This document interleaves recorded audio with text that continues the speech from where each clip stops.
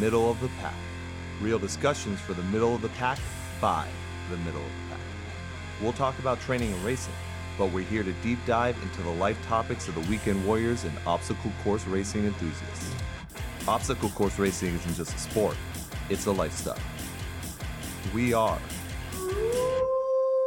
the middle of the pack. Hey everyone, and welcome back to Middle of the Pack podcast. We are back with episode 16, and we are prepping for probably one of the most exciting weeks of the OCR calendar. We are prepping for not just one championship, but two. We are looking at OCR World Championships and Spartan Tahoe, which is their National Series World Championships. I am here with my co-host, as always, the North American Championship. Well, we have to clarify, because this isn't just the U.S. National Series. This is for all of North America. So, like, Canada, Mexico, you can come in as well, I think. I don't know the actual border guidelines, but this is the race for them to determine if they are the champion as well. And as you can hear, I'm here with Megan. Oh, hi. And I'm also here with Corey. Say hi, Corey. Hey everybody, how's it going? Awesome. So, as they said, we're going to be prepping for OCR World Championships and the Spartan North American Championship, to better clarify now. So, each of us have dabbled, well, actually, Megan has run Tahoe and OCR World Champs. I have run Tahoe and North American Championships, NORAM Championship. Ran NORAM too.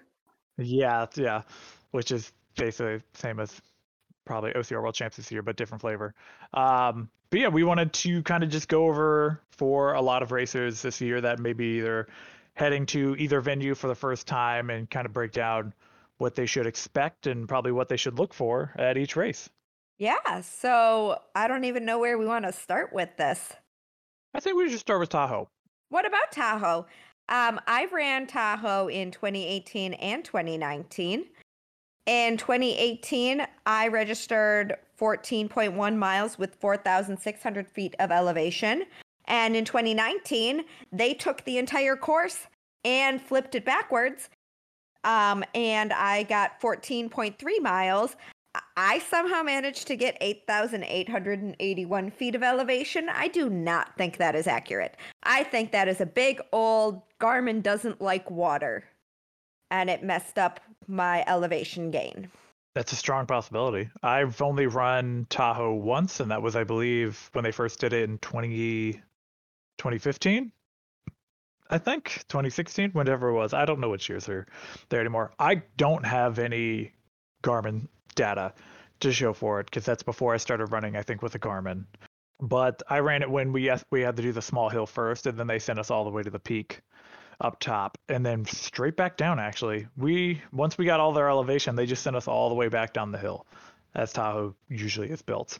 Well, that's the beautiful thing about Tahoe is they literally can only go a couple of different ways, and it's either we start on the little hill or we start on the big hill. You're always going to have the swim right smack dab in the middle. So either you are getting wet at mile 5 or you are getting wet at mile 9. And either way, you are going to be fucking miserable for the rest of the race. I think the main thing everyone knows Tahoe for is its swim, because every year it's been height of contention and usually the downfall of most racers.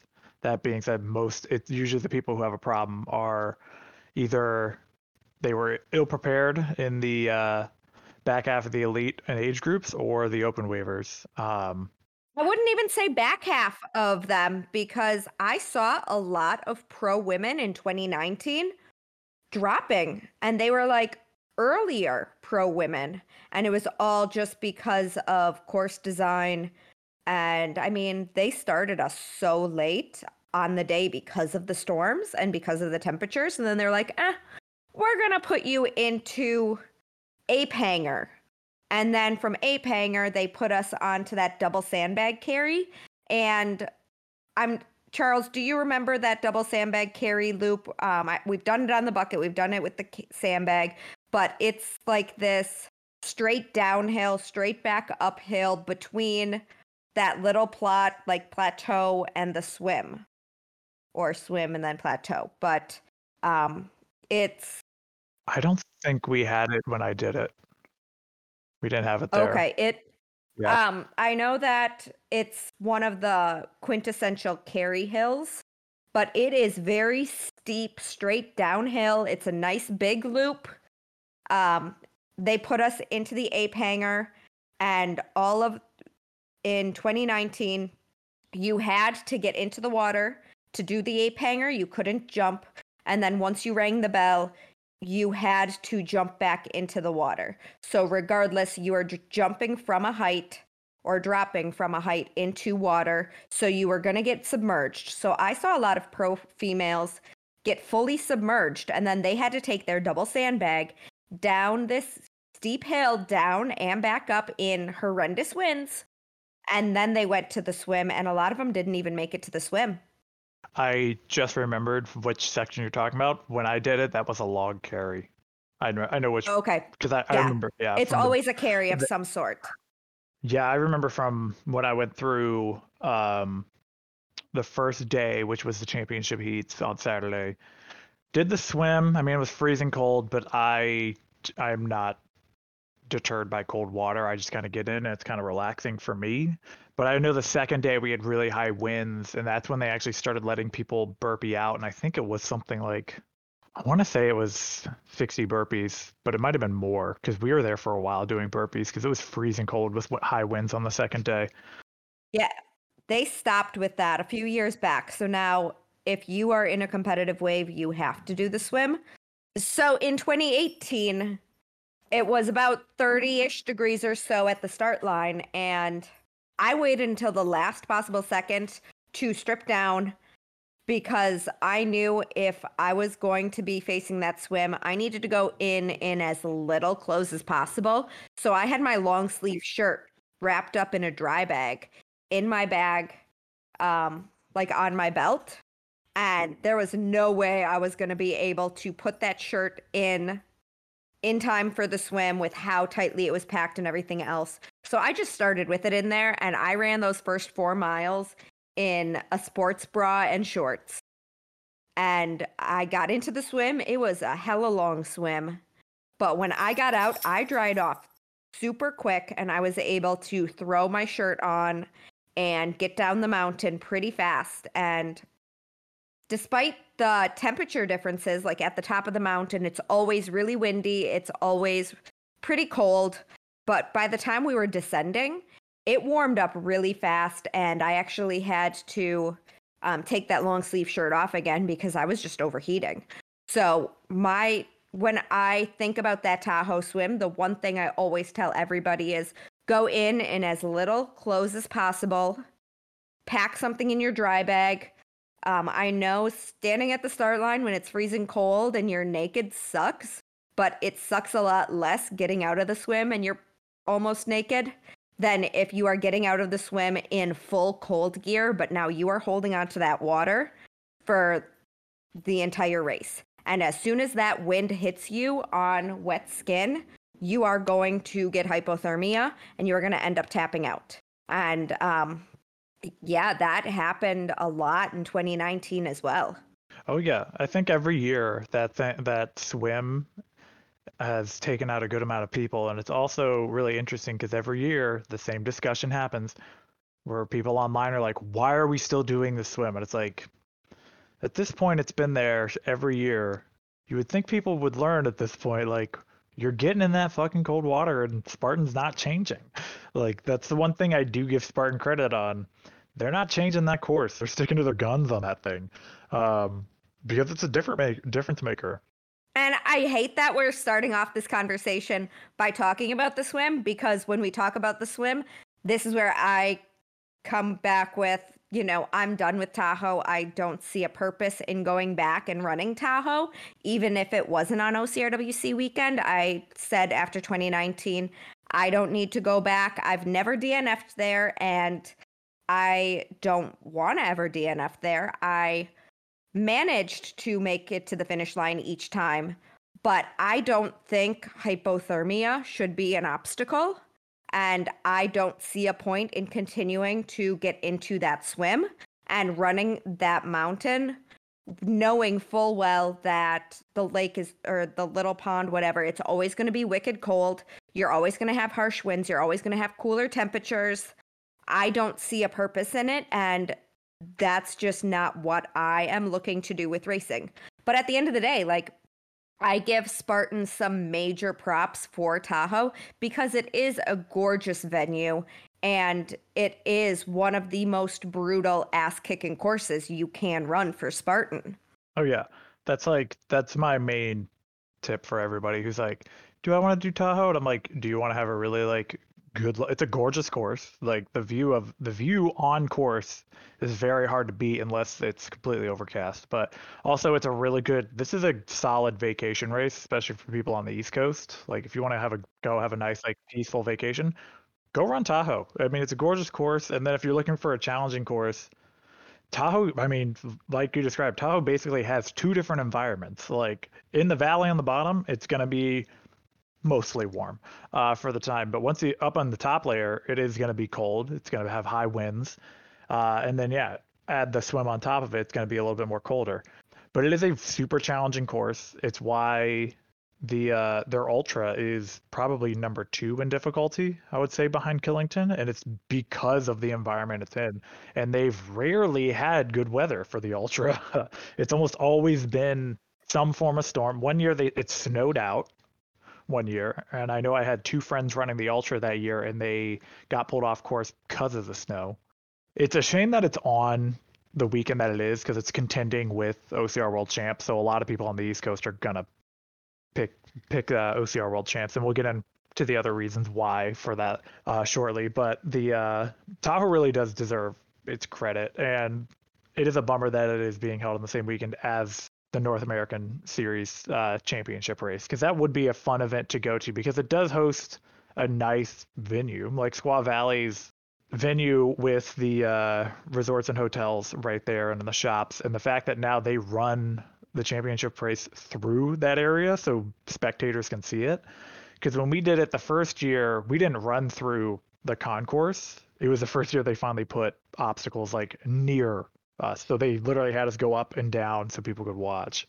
It made like the first time that you could actually have like, it felt like OCR was a sport because people just came and watched just because. Okay, you are going off, and I am going to backtrack you because you were talking about how it's a shame that it is on the exact same weekend as OCRWC, and I think people need to I think we need to point out that Tahoe is always on the exact same weekend. It is always the last September weekend. Every single year. This is contractual with Squaw Valley and Spartan. So Tahoe being on OCRWC weekend is in no way Spartan's fault. I was talking to somebody and they're like, well, it's Spartan's fault. Spartan knew. It's like, well, but no, this has always historically been on this weekend. So I think contracts just worked out that way. So I'm not going to blame OCRWC or Spartan for them being put on the exact same weekend. But it does bring in an interesting choice for people to make. How do you decide between Spartan and OCRWC? And I think ultimately it comes down to, and when I say this, I know I'm going to get a lot of heat because that is, but I remember when I first went to my first OCRWC in 2017, one big thing that stuck out at the start line was everybody saying Spartans don't do well at obstacle course racing world championships. If you are running OCRWC, you are an obstacle course racer, you are trained for obstacles. If you are only running Spartan, you're unfortunately not going to do well at OCRWC. So Spartans are going to go to Tahoe, where obstacle course racers are going to go to OCRWC. Now, we can say Spartans can do well at OCRWC, but if you are only focused on a one and done in an obstacle, you might not do as well. If you're not used to multiple attempts, if you're not used to the ninja style of obstacles, if you're only used to very structured, We're going to see a monkey bar. We're going to see a twister. We're going to see the box. If you're used to only Spartan obstacles, you're not going to perform quite as well. And again, there's the exception to all of those rules. But I think that is a big reason why we wanted to have this episode the way we are, because it was a big choice for a lot of obstacle course racers, at least in the US, maybe Canada, Mexico as well. But we all had to make that choice of, are we going to run Tahoe or are we going to run OCRWC? Yeah, and the even more interesting choice that it'll come down to, especially we won't know until we're at the start line with them, are where a lot of pros end up selecting to go at this point. Because it is the National Series Championship for, both of them. There's prize money at both, so I think that'll be another interesting factor, which pros go where in determining of how they want to win, basically. So what I told one of my friends who is starting to get into the sport and is doing fairly well, they wanted to know, should I go to OCRWC or should I go to Tahoe? And I told this person in particular would do really well in cold water. Said, your body is conditioned for cold water. You are running really well in the Spartan circuit. We don't know if there's going to be a Spartan Pro team next year, but if you are looking to go for a Spartan Pro team contract and you're most accustomed to Spartan, by all means, go to Tahoe. If you are looking for harder obstacles, you want that title of obstacle course racing champion, you don't care as much about how much prize money, but you want that serious competition, go to OCRWC. I think OCRWC for this sport is going to put you on a bigger pedestal than a Spartan North American Championship would.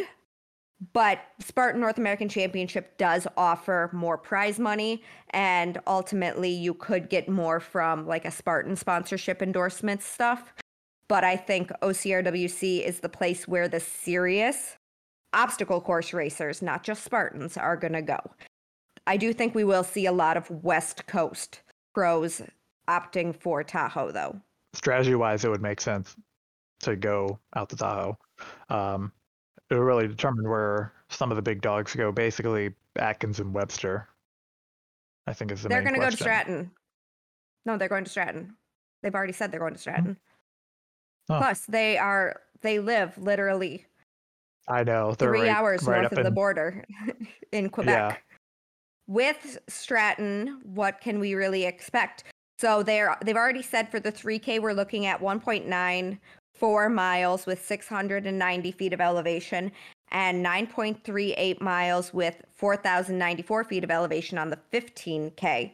So we're going to be doing some climbing here. So we're going to get arguably more climbing or the same amount of climbing as we would in Tahoe, but in a lot shorter of distance. So at Stratton, we're looking at much more technical terrain in terms of just the forestry and everything else. Tahoe is very runnable for a mountain. It's just a lot of climbing. Yeah, but Stratton is going to be really steep ascents and descents. Depending on where they run us, we could be through some more single track work that we wouldn't see in Tahoe. We'd end up seeing single track. We'd see single track, I think, mostly on the 15K. Like the back half of that, I think, is where we'd see it. But everywhere else, 3K is going to be pretty wide open. Same with the team. So the biggest thing it's going to come down to on the at OCRWC, though, is really with the obstacles. It's Spartan. We already know what we're going to see. You're going to see the swim. You're going to see the ape hanger. At most, they could get a little creative and give you a 5-segment monkey twister monkey or monkey in the middle, but they're not changing up anything. Whereas in Stratton, you are about to get the most technical obstacles we've seen in this sport. Guys, from what we've already been seeing, what can you tell me about the obstacles that are going to be out there? So far, based on the videos they've given us and reading the map, we have a lot of obstacles that'll really rely on, I would almost say, just the way they're displaying them is a lot of speed on these things. Like they don't look too over the top that they're going to be too hard to do. It's just going to be how efficient are you getting through this obstacle, I think is the real main question we're going to see out of these. Especially like the one they introduced, which is a brand new obstacle. They introduced LCD, which has two options to go through. You can either traverse it, which seems to be the quicker one, or you can try and 6-foot lache, what was it, 2 or 3 times? I think it was 4 bars that you lache across, so maybe 3. I'll be totally honest. Lacheing is not going to happen for a good chunk of people in that, because the amount of people that it'll take to do a 6-foot lache and the time, people are just going to start traversing that thing, I would think, unless they do separate lanes, like they do a traverse. I think it's only going to be 5-foot laches, but no, you're right. If you have one person who's trying to traverse it and you have one person trying to lache it, you can't have them going at the exact same time. I think there would need to be 2 separate lanes. But also in a, unless you are a boss at lacheing, like you're guaranteed you're going to nail it every time, I don't know if I'd try lacheing on a brand new obstacle in competition. I don't know. Corey, are you about to lache this obstacle? Absolutely. As soon as I saw the 2 different options and saw how he was kind of swinging on each bar, I was like, it's easier to do if you just kind of get the good swing and just link them together. But, like you said, if you're not really training for the lache consistently, I mean, there's too many variables. The bars could be wet. There could be other people in your lane.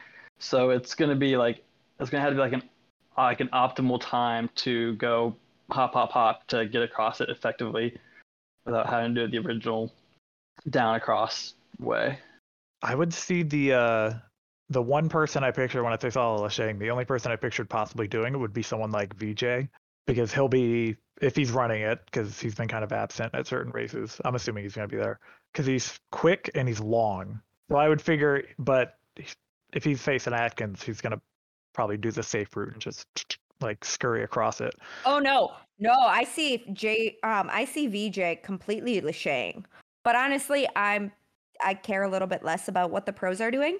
I do think there is going to be a good amount of people that attempt that lache. I mean, look at what Savage has been doing on their rigs. They're introducing lacheing, so there is more of that skill within the sport.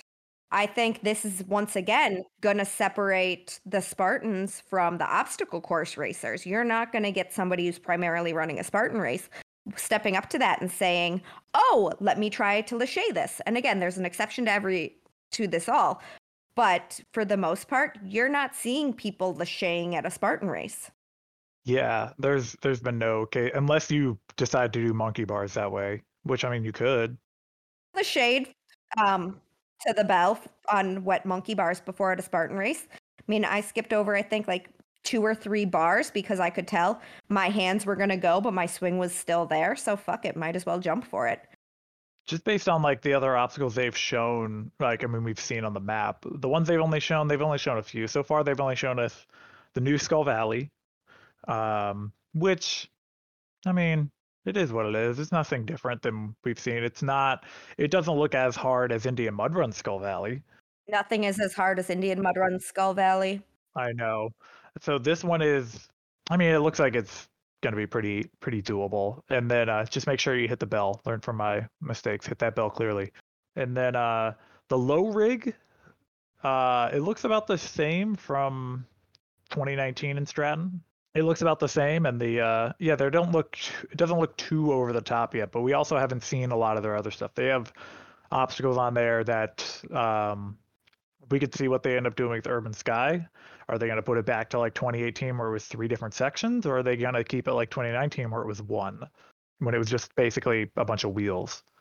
Yeah, we are still kind of like in the dark on some of these obstacles, but it is good to see that we're getting the return of like Valkyrie still coming back. The gaff is still there, which is a mainstay. And so is the Force 5 rig, but we don't know if that's going to be any different from 2018 and 19 because it was the same those years as well. Yeah, they are doing a really great job in showing us some more of the obstacles. And I did listen to one of the other podcasts where they talked about what to expect on a lot of these obstacles. So just like going through the 15K map, we know what hurdles are. We know what 6-foot wall is. We know what a ramp wall is. We know what trapeze is. That's just those monkey bars, but instead of a monkey bar, it's the floating bars. High-low is going to be just some kind of, you go high, you go low, over, under, whatever. Snake pit, we have seen at OCRWC before in 2019. I mean, we've got, 40 obstacles now. There have been some that they have shown. So we just saw a picture from Sid. It looks like Skitch is on the Platinum rig, and that's going to be a 2-segment Skitch. So with that, you want to hold your lock off as much as you can. Ride it down as soon as you can get one hook over to the other side. Just ride on one hook to the bell. You're going to have... So it's like the 2019 NORAM, or 2018 NORAM. They only had a 2-section.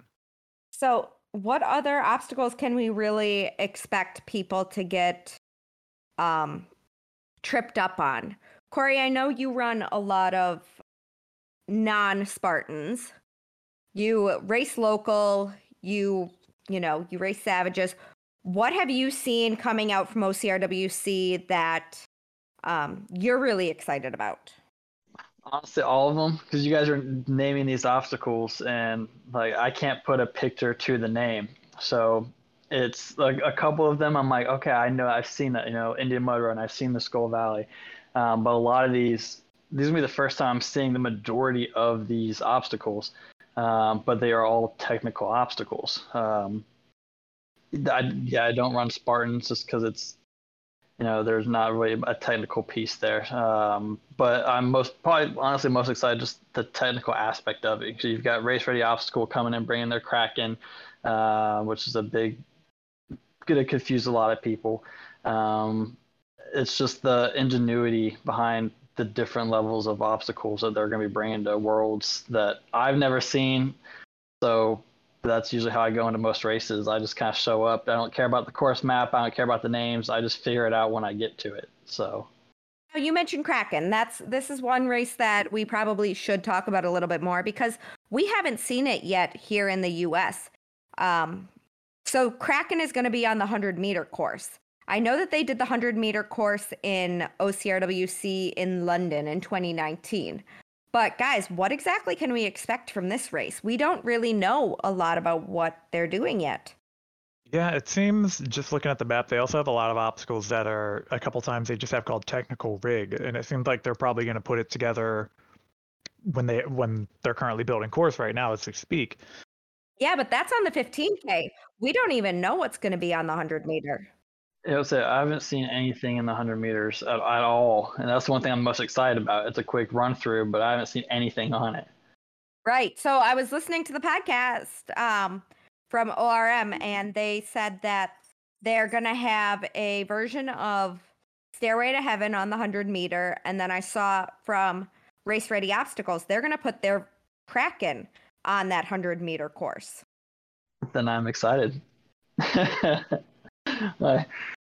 I'm sure a lot of people are probably going to be, because it looks like Devil's Steps isn't on the other two maps at all. No, it's not. Which has NORAM, that's been a point of contention the past couple of years because it has that is an obstacle that very much certain people have advantages, certain people have disadvantages on that obstacle. In 2019, they also OCRWC as well. And that, I guess I'm speaking from my experience. And then also they've changed the rules on it a couple times, some of them during the race weekend. There's probably a lot of people who have a huge sigh of relief that might only be on the 100-meter race because that thing tears up people. Kraken, I'm happy I'm only running the 100-meter open because I didn't feel like signing up for pro. So Kraken, I've used something similar to that, and yeah, that's tricky. That's going to be interesting to see how many people that gets, but it's in the 100 meters, so it's not on too many people's radar really, unless you're really gearing and specializing for that short course. I guess it would be based on what obstacles are going to be down, because I'm assuming the 100 meters is going to be down near festival. So yeah, that's going to be in the festival area. Yeah, it's going to be based on what's going to be close by there, but Well, they're not going to put any obstacles on the 100-meter that's on the 15K or the as I 3K. said that, They, I was realizing like they're running it at the same time. So yeah, because they're doing a head-to-head for the 100-meter. So they're going to have 2 lanes of the obstacles. They don't want any kind of bottlenecking or anything else. It is literally time trials. that's going to be an interesting format. That's going to be really fun to do. I do like the idea of like short course racing, especially that short and that fast. I think it'll be geared definitely more towards a lot of people who do actually run ninja courses. Oh yeah, it's 100% ninja. But yeah, I haven't thought too much about what's going to be on the 100-meter, honestly. Yeah, all I heard was Stairway and Kraken were definitely going to be on it. And then we'll see. I was actually watching a video today from London, and it started with like an over under to a slip wall. There wasn't very many technical obstacles on it, which made me a little sad. So hearing that they're going to have a Stairway and they're going to have Kraken definitely excites me. Yeah, for me, 100-meter, because this is technically my first OCR World Champs. I mean, I've been to Stratton twice, but I'm doing all the races for this weekend. So the 100-meter for me was just another medal for the weekend, and it was I don't think you get a medal for the 100-meter. Do you not? You don't get one. You have to make it to the semis the next round to be able to get the medal. So yeah. Why did I even sign up? I don't know. I mean, it'll be a fun experience. For the experience.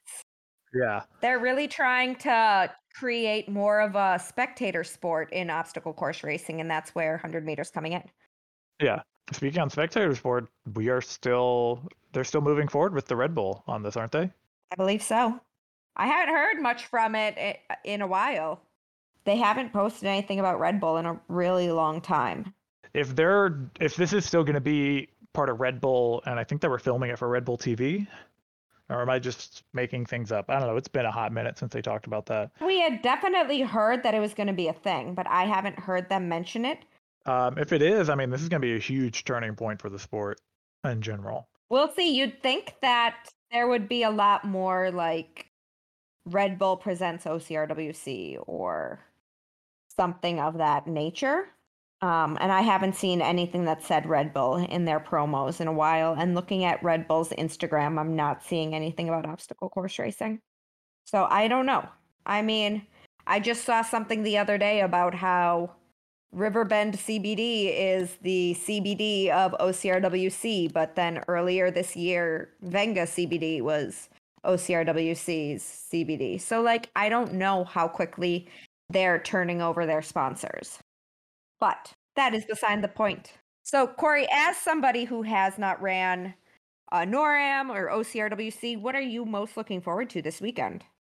For me, honestly, obstacle course racing, it's literally just, it's the obstacles, it's the being able to push myself, but it's honestly just the experience about going to these different venues, just being able to build those connections with people literally from all over the place. For myself, like I do ninja, so that's when we're talking about the 100-meter. Like I'm so ready for it, so I can do obstacles all the time, but you don't always get to interact with your friends and your teammates in this type of environment. So I'm honestly just looking more towards being able to see everybody after almost a year and a half of not being able to do that for the most part. So just getting back out there and just intermingling with everybody and getting those hints, those tips, those tricks from everybody, because that's what the sport is. That's what we're trying to do. I definitely described to my friend the other day, because there was looking like a chance I wasn't gonna be able to make it to OCR World Champs. And I was bummed about it because OCR World Champs since it's a multi-day event, it's kind of like summer camp. You're here with the same people you see like kind of the same people every day, but you're also meeting a lot of brand new people, and we're all kind of crammed into this one spot, which is the Stratton Mountain Resort area. So you get to you get to interact with people, you get to go visit all the different restaurants, and yeah, you get to see people either A, you've only seen on Instagram, or B, you just haven't seen them at a race in a long time, like Corey said. It's just people that you don't get to interact with. So it's I guess it's like a much larger version of what we get at India Mud Run, where it's the OCR community is actually there and alive, and you get to finally interact with everyone. I mean, since we are talking about Tahoe and OCRWC together, having been to both, they both have this exact same kind of atmosphere where you are at a resort. You have everything that you could ever need right there in the resort area, the festival area, minus a grocery store. Do not expect to get groceries on either venue. But you're going to be going to the restaurants. You are going to see people at the bars or, at the little shops. Everywhere you turn, you're going to run into somebody. I mean, hell, you're going to run into Ryan and Lindsay, walking Sunto right in the middle of the festival area, and they're going to stop and they're going to talk to you. It is just this giant getaway weekend where you are going to meet absolutely everybody. I've met the best of friends at both the Obstacle Course Racing World Championships and at Tahoe. I mean, I spent the last 2 Tahoes, hanging out with every I've spent the last 2 Tahoes hanging out with all of the pros at, the Beat Elite house, and then going out to the bars, and, we're taking shots with, Killian off of his win with Faye and everybody else. But then you have random racers just walking up to you, wanting to talk about how the race went, whether it's, oh my gosh, I remember you from Instagram, or hey, you're this pro.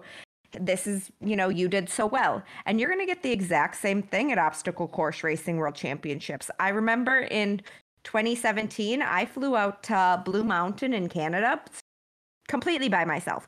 I didn't know anybody. I got there. I ran into somebody I knew.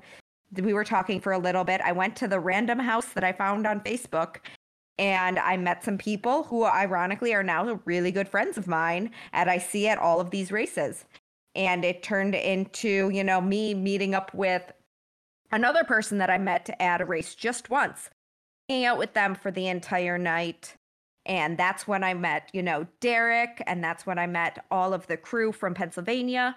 And then all of those friendships have carried over into so much greater. And it's all just because of that atmosphere. But having been to both Tahoe and OCRWC, I think what Charles was saying with this being that Indian mud run kind of feel, only, exponentially greater, that is what Tahoe is missing. Yeah, you're going to hug some strangers at Tahoe, but you're going to hug some strangers because you're freezing your ass off and you're about to be hypothermic. And if you don't get body heat from somebody else, you're not going to be able to survive. At OCRWC, you are going to be hugging strangers, crying on their shoulder. They're going to be bandaging up your hands. They're going to be giving you all of the tips you need to beat an obstacle. They're going to be cheering you on regardless of if they know you or not. Everybody wants to see each other succeed. While, yeah, you are technically their competition, they want you to overcome new obstacles that you've never seen before. One of my best friends in racing and my favorite friendly rivalry, and then now this year, my teammate, Matt Polo, we met at NORAM in 2018, and the only reason we met is because I proudly posted that I came in dead last of the 100% completion of my age group, like dead fucking last in 100% completion. And the next day at the 15K start line, he's like, "Hey, you're the guy who you're the guy who came dead last and posted about it."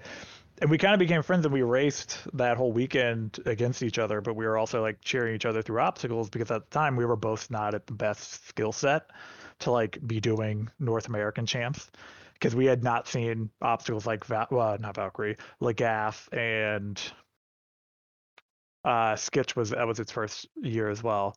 And just a lot of the other obstacles on course, we weren't ready for them. So we were actually cheering each other through the 15K. And I've met a lot more friends. I mean, that's how I met you. That's how I became better friends with Derek as well, was through North American champs. So it's just kind of, yeah, it's a really nice, like, natural feel. It's kind of what we've all really want out of OCR instead of like kind of the stuff we get on social media. 100%. It's honestly this community family vibe that, you don't know somebody, but instantly you're bonded. And you will get people pulling you in every single direction.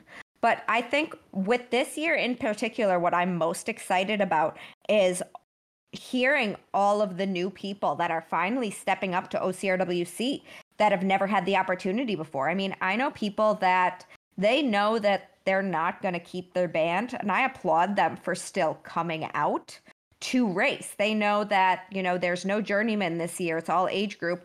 So they're going to step up and they're going to see what they can do. And I applaud them for taking that step. So what kind of tips can we give to people who might have never competed in a mandatory obstacle completion race before? I mean, you have all of these races that are switching to mandatory obstacle completion, but if you're an open racer, that still doesn't apply to you. So how can we go about helping them to be successful at these races? You have technically 5 races in 3 days. How do you maintain your longevity in those 5 days while still fighting for your all? I mean, it sounds ridiculous to say as a tip, but my thing is like with these obstacles, as someone who tried to run hard the first time I did North American Champs and never saw these type of obstacles before, go in with not like low expectations, but just kind of keep yourself on the level. And when you come across stuff that's going to be difficult, like Lagaf is difficult for some people. They've never done stuff like that. So don't be super upset and beat yourself up and stay at the obstacle for too long if you can't get Lagaf. So if this is your first time there, this is a massive learning experience, and you should definitely embrace that some of these obstacles you might not get, and it's definitely not worth sticking around to potentially injure yourself and like injure yourself on the 3K and not be able to do the 15K, or even injure yourself on the 15K and not be able to do the team relay. That's my main thing. That and just have fun. I mean, the amount of people who are going to be on course for this and that being their first time, just have a blast. 100%. But I mean, we've all seen it. You get to the 3K and you have a 3-hour time cutoff for that 3K. I've seen so many people standing at Urban Sky with their hands completely bloody, ripped up, and they're bawling their eyes out. You're bandaging them up. And you're like, why are you doing this to yourself? You have a 15K tomorrow. You have a team relay tomorrow. Corey, you've been running mandatory obstacle completion races now for a while. And not to say that you have to actually worry about retries, but as a coach, what do you tell people who might need to retry obstacles? How long do you stand there retrying? How many attempts do you give? And what kind of mentality can you coach them through to be able to either beat an obstacle or move on?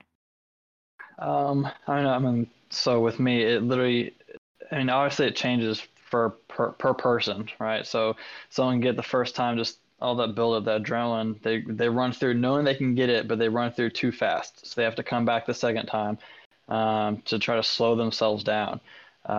Those who kind of come up to it not really with the experience of it, you literally just need to, I mean, like I've been hearing people before, you just need to run your race, but realize there's, like you said, 5 other races after this. So if you're, for example, coming across the LCD and you can't, shimmy your way across because your hands are starting to get too sore, things like that. Honestly, you just gotta just bite the bullet. In all honesty, like we know it's gonna suck because you want to have that, keep that band there, but if you've never seen this obstacle before, but you're at least attempting it, that alone is kind of enough that what most people can say is that, hey, I at least attempted it, I made it halfway, but I know this is going to be a long weekend. If you start getting to the point where you're starting to see like slight tears, things like that, you just need to stop there. Don't even try to continue because you're going to rip it. I mean, that's all there is to it. So it's really just, I mean, if you have to step off for a little bit, shake your arms out, that's fine. Watch other people. I mean, it really just kind of comes down to, I mean, at some point you'll see and you're like, yo, you need to keep going. Like, just bite this one. Who cares? You're here to have fun. It's the experience. You'll get it next year, whatever it may be. But there's definitely that fine line there between being stubborn and realizing there's still a full weekend. Yeah, no, I just go for straight stubborn. I've never ripped my hands at the 3K, and I've actually finished pretty well in the 3K every year. So I'm personally not worried about the 3K for myself. It's usually the 15K where I get a little too stubborn, but it's not ever a ripped hand situation, or most often it isn't. That's an Indian mud run thing.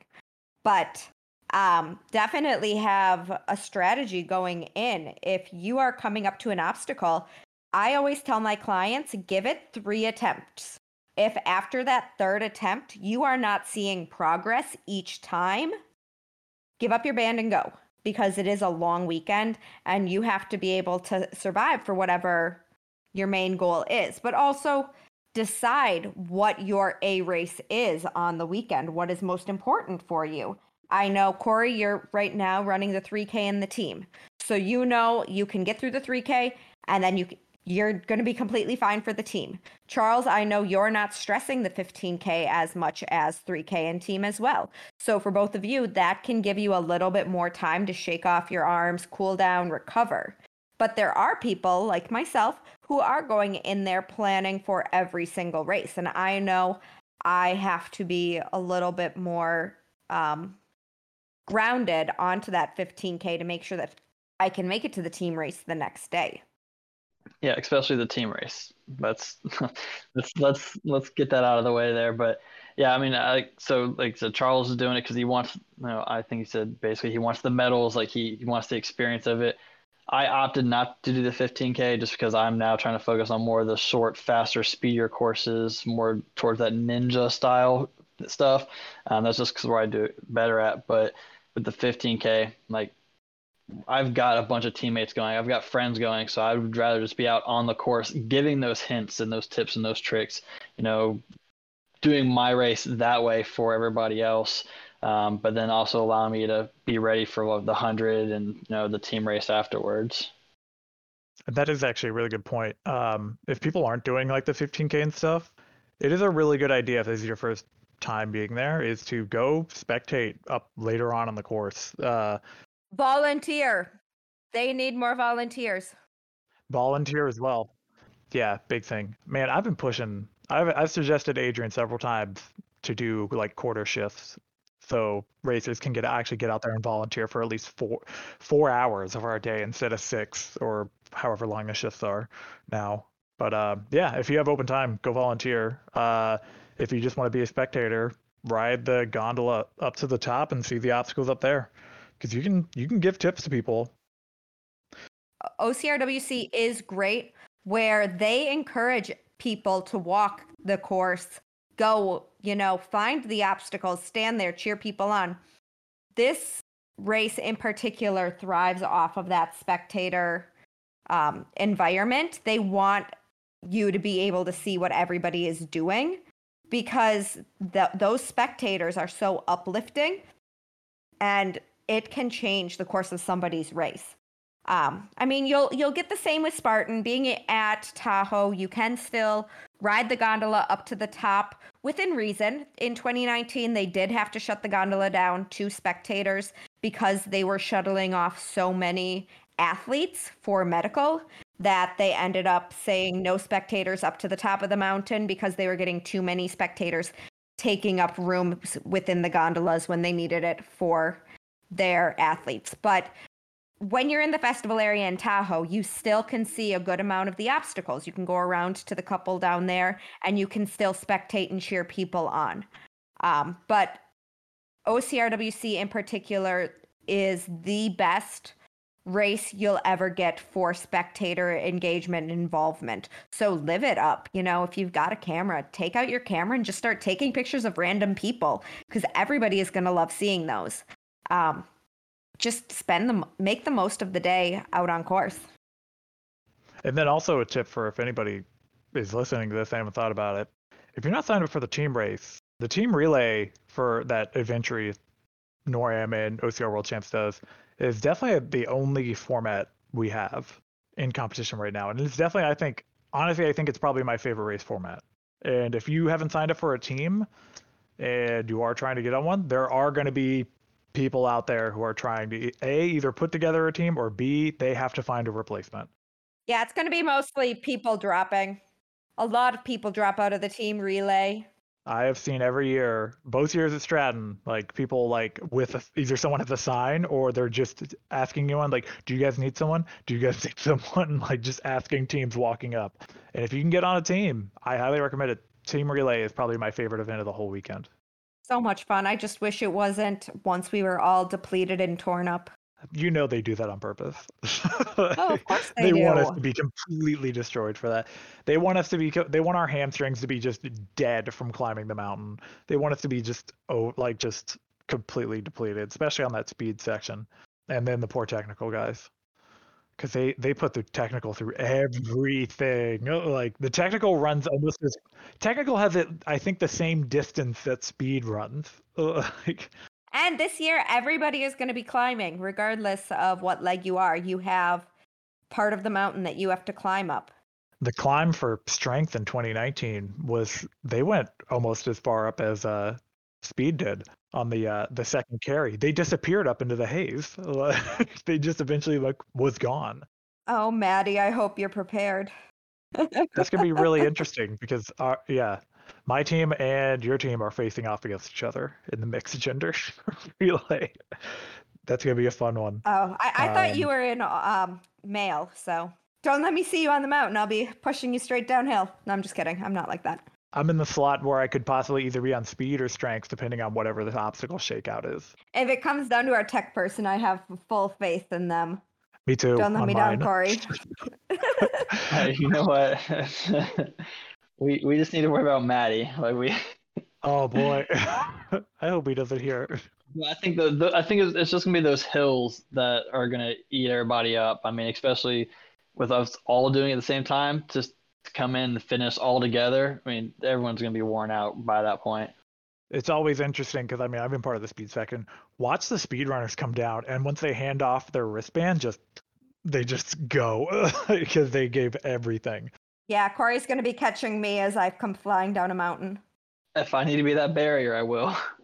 Oh, sorry. I was like, we don't know anything about the team though either. Just like the 100, right? We don't really know where it's gonna be ran at, how they're gonna do the segments. It's kind of just in a block like the 100, isn't it? I'm trying to remember when they've released the team relay map, and I always feel like it's within the start of the weekend.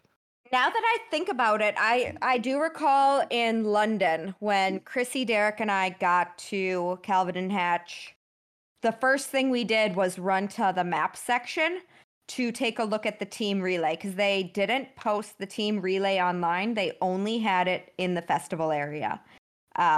And that's when we were strategizing. That'll be interesting to strategize at that point because I think 2018 NORAM, we didn't see it until Saturday. I don't know though. I'm super excited for that. I'm super excited for this whole weekend. I've been waiting on this since 2019 when they announced it. I always love OCRWC. I was so disappointed that I had to sit out 2019, but this is one race weekend I never want to skip out on. It is by far the best race weekend of the year. I've missed it every year either because A, I couldn't qualify, or B, terrible scheduling on my part. So I've yet. Well, they have Journeyman. You could have always run Journeyman. Come on, I want to qualify and earn it type deal. I don't think it's that hard to qualify for OCRWC.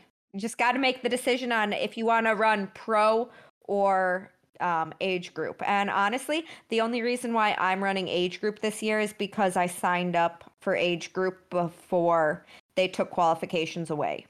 I know all three of us have actually qualified for the pro division, correct? Yeah. Yep.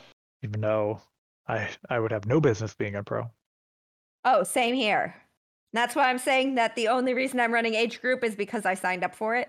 I would only run pro because I think I want to always hold myself to the higher standard. And I like the fact that I qualified for pro and that is the only heat of the weekend that needs qualification. But I do think it's really awesome the amount of people that are stepping up into the age group heats this year because in part thinking they could never have qualified for this before. They want to get the experience behind it. I think this is a huge stepping stone for our sport.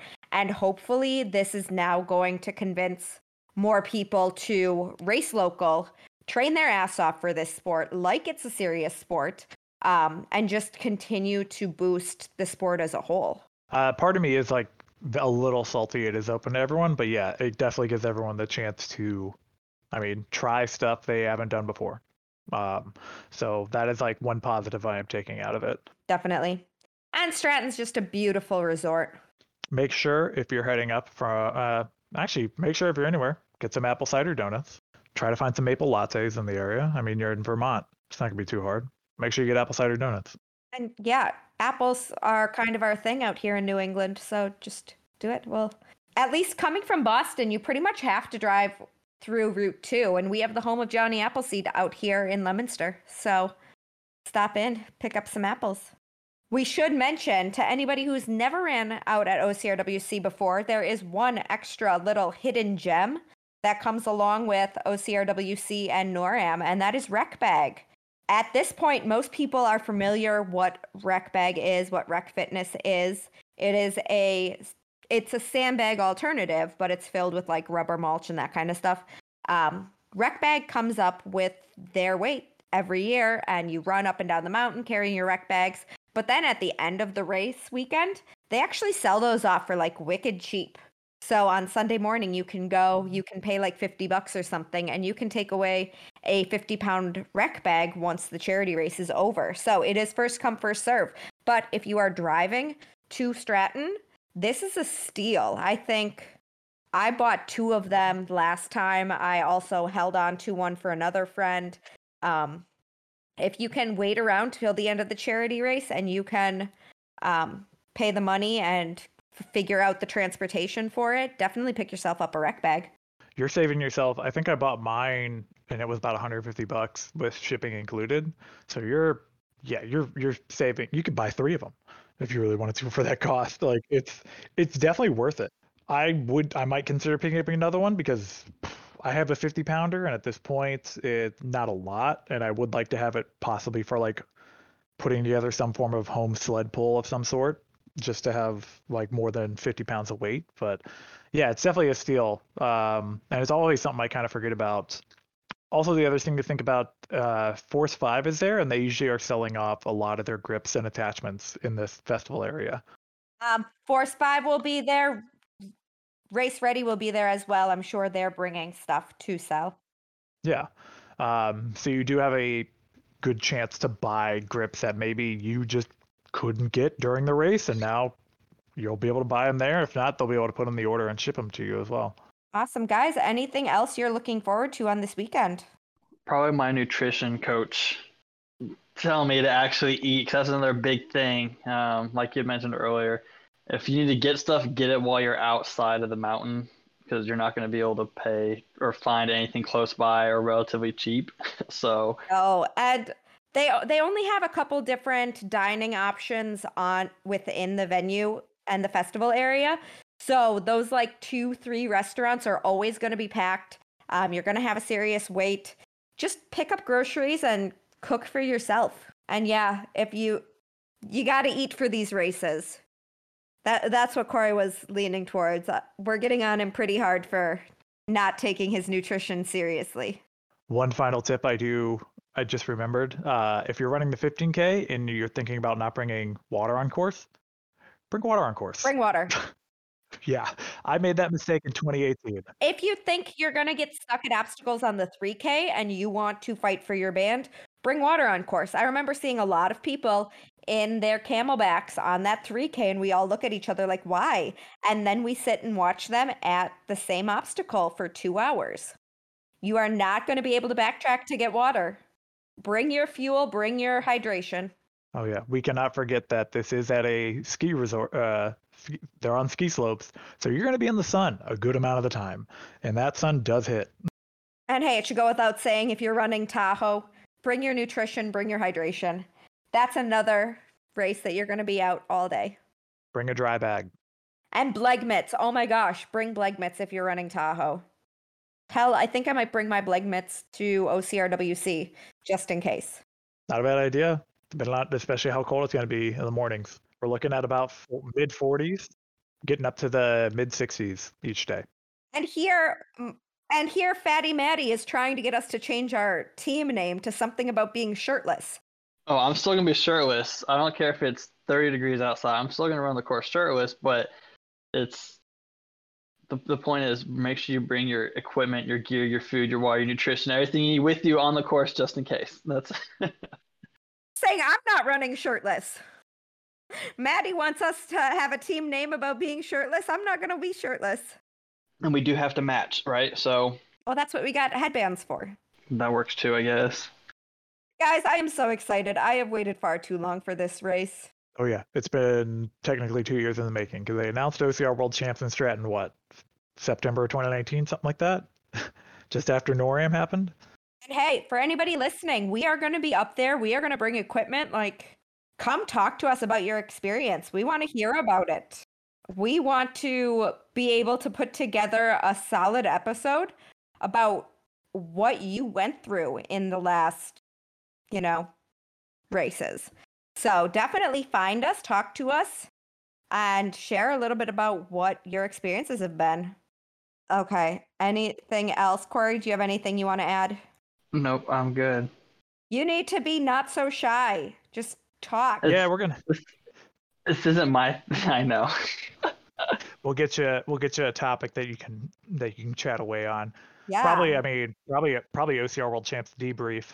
Yeah. No, we are going to sit there and we are going to record an episode at OCRWC. I don't know if I'll have time. I'll have time. I don't know if I will either with how popular I am nowadays. It seems like Yeah. Mhm. I mean, you're on a podcast now, so. I know, right? He's got like 780 followers now. Well, guys, I guess it's time for us to go start our taper and get packing and get our asses up to Stratton. I am so excited to see you guys up there and to see you kick ass out on course. Oh yeah, I've been waiting on this, and it's definitely the highlight of. Even though I have World Stuff with Smarter coming up later in the year, this is definitely, in terms of obstacle racing, this is my highlight of the year. So I'm super excited to get out there and see the whole community. Yeah, I definitely agree. Like I said, being the first time there, I'm just ready for the experience. Just the obstacles, the technical aspect behind it all, and just being able to experience everything that I've kind of dabbled in this year with other obstacles. So. Well, Corey, where can people find you since they now officially know who you are? I mean, I've got Instagram, and ironically enough, it's ironman.ocr.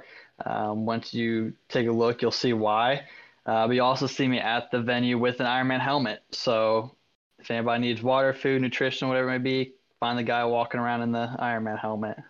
And you can find me in the same place as always on Instagram at Sabretooth_OCR. That is SABRETOOTH_OCR. I think we should get you like a saber-tooth helmet so people can start like putting a face to a name. Dude, yes. Get you like Yes. big saber-tooths. Oh my God, no! I have a Star-Lord helmet. We can find like an old school comic because like the original Sabretooth is like a hairy looking thing. We can find like an or like a who's the the Star Wars dude, the little burly dude. What's his name? Chewbacca. The Chewbacca? Chewbacca. Yeah, we can find Chewbacca mask and just add teeth to it if we need to.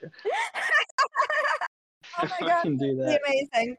Oh, now you guys are nerding out, so we really should sign off. Well, my name is Megan. I am Meggie BATC on Instagram. I am the OCR trainer on Instagram, Facebook, YouTube. I also do online coaching. My website is, you guessed it, theocrtrainer.com. We are Middle of the Pack Podcast. We are on Instagram and Facebook. We do not actually use our Twitter, so I don't even want to remember what it is right now. You can find us on all of your podcasting apps, your Apple, your Spotify, wherever else you may listen. But you're listening now, so obviously you found us. Make sure to give us a rating, a share, a review. We appreciate you listening in this week. Again, we are Middle of the Pack Podcast. We will see you guys out in Stratton. But hey, if you are running Tahoe, good luck as well. We can't wait to hear about it. And hey, good luck to those toughest mudders up in Seattle. And hey, even Savage is having a race this weekend. So good luck all around.